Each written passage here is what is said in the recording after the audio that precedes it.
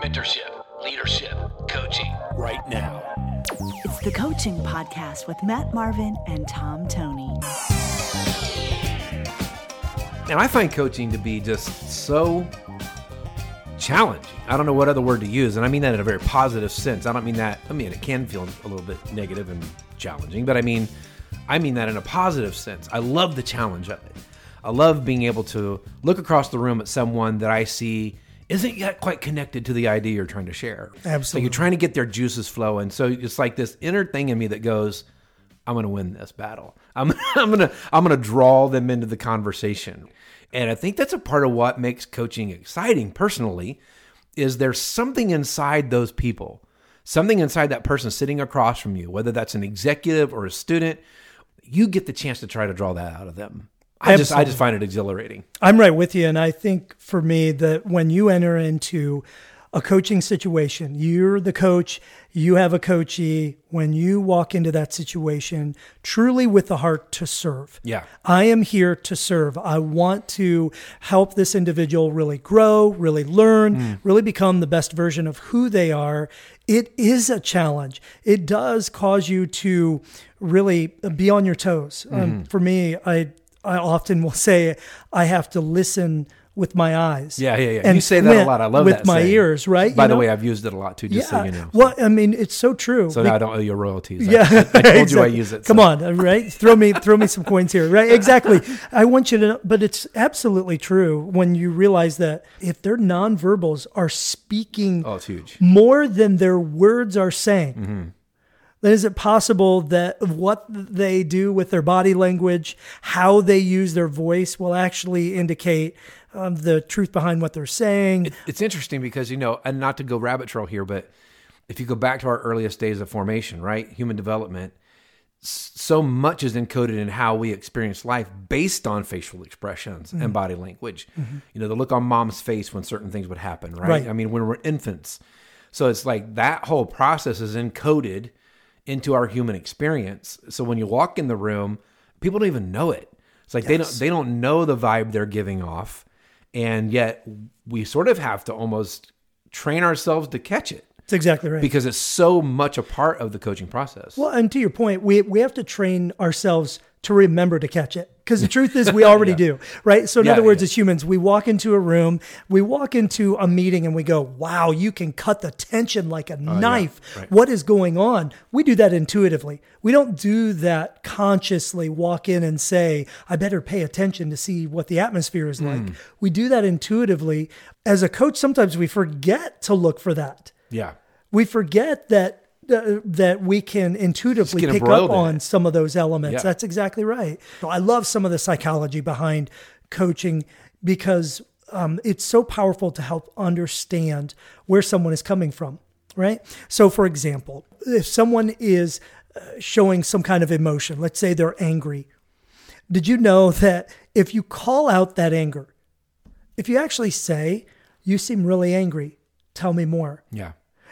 And especially if you ask it as a question, you seem angry today. Do I have that right or am I missing something? And they're able to correct it or they're able to confirm it.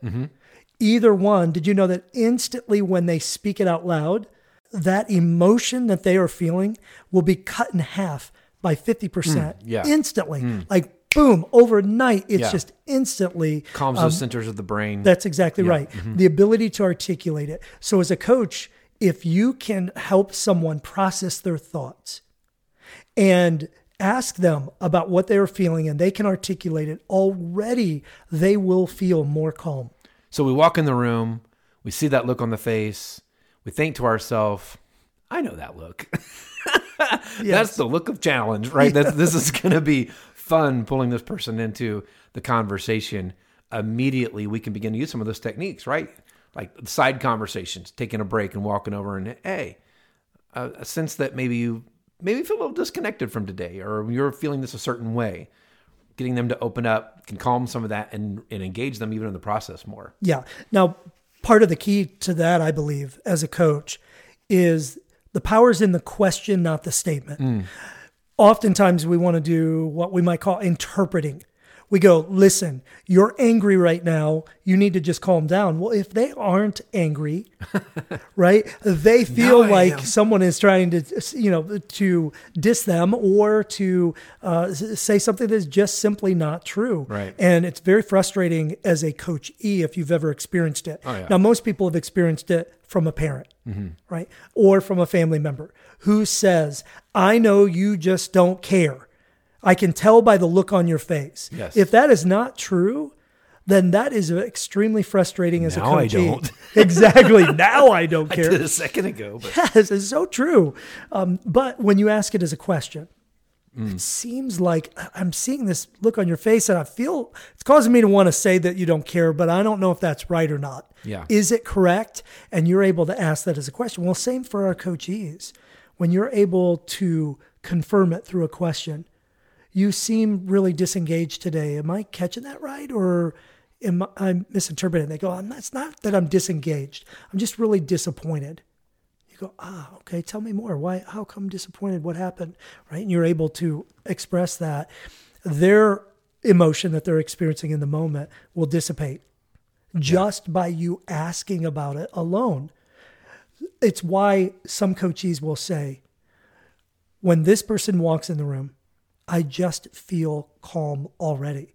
I feel like if they're there, then I feel better. So that's the reason why some of the programs that we have where a coach is working with an individual to help them, that your presence alone can change the game. Right. And when you're able to do that, when you're able to call out an emotion like that, just say, this is what I'm sensing. There's a couple of things. One, almost no one ever does that. Almost no one says, you seem really angry today. You seem frustrated. You seem really distracted today. Very few people actually call out the emotion. They will often instead, assume the emotion, and then they will talk about the behavior. Right. They'll say, why are you stomping around here? What's going on? Why are you so upset about this? Why are you so so angry upset? about Exactly. this? Right. And so that disconnect is mitigated. It's best taken care of just by simply asking the question up front. It seems like I'm sensing this. Is that reality? Because now you're dealing with facts and not just assumptions. So that's the idea of, and I feel like almost like where this conversation has ended up is the idea of reading the room. And I think it goes back to the challenge idea. I love that challenge of walking into a situation and having to actually, it's almost like a puzzle. It's like you're trying to figure out the mystery in the room. Like what are those rooms that you're trying to get out of? The escape rooms, right? Escape rooms, So you get all the dials right and everything. You're trying to get everybody lined up. And it's like, I feel like that's a part of the exhilaration of being in that position. And to be a little bit more serious about it, it's like a responsibility. Yes. That's a part of why you're there. I noticed that a lot of people that I coach the question is, are they too confident or too humble? In other words, are they saying, I don't have the ability to do this, or I'm not sure I have the skill set, or I don't know if I have what it takes and I want to really be good at what I do. How do I solve this? How do I accomplish it? That often they will be one of those two. Are they too humble or are they too confident? And they need some humility to be mixed in with their strong confidence, what they're able to pull off and to achieve. Yeah, to unlock someone's journey means connecting to where they are, their backstory. What brought you to this point, and what are you feeling, sensing now before we can ever coach that next step? Because that's really what coaching is about, I think. It's about what's next, what's ahead of you, and understanding where they've been and where they are currently is just a huge part of being able to even intelligently speak to, here's what you need to do now.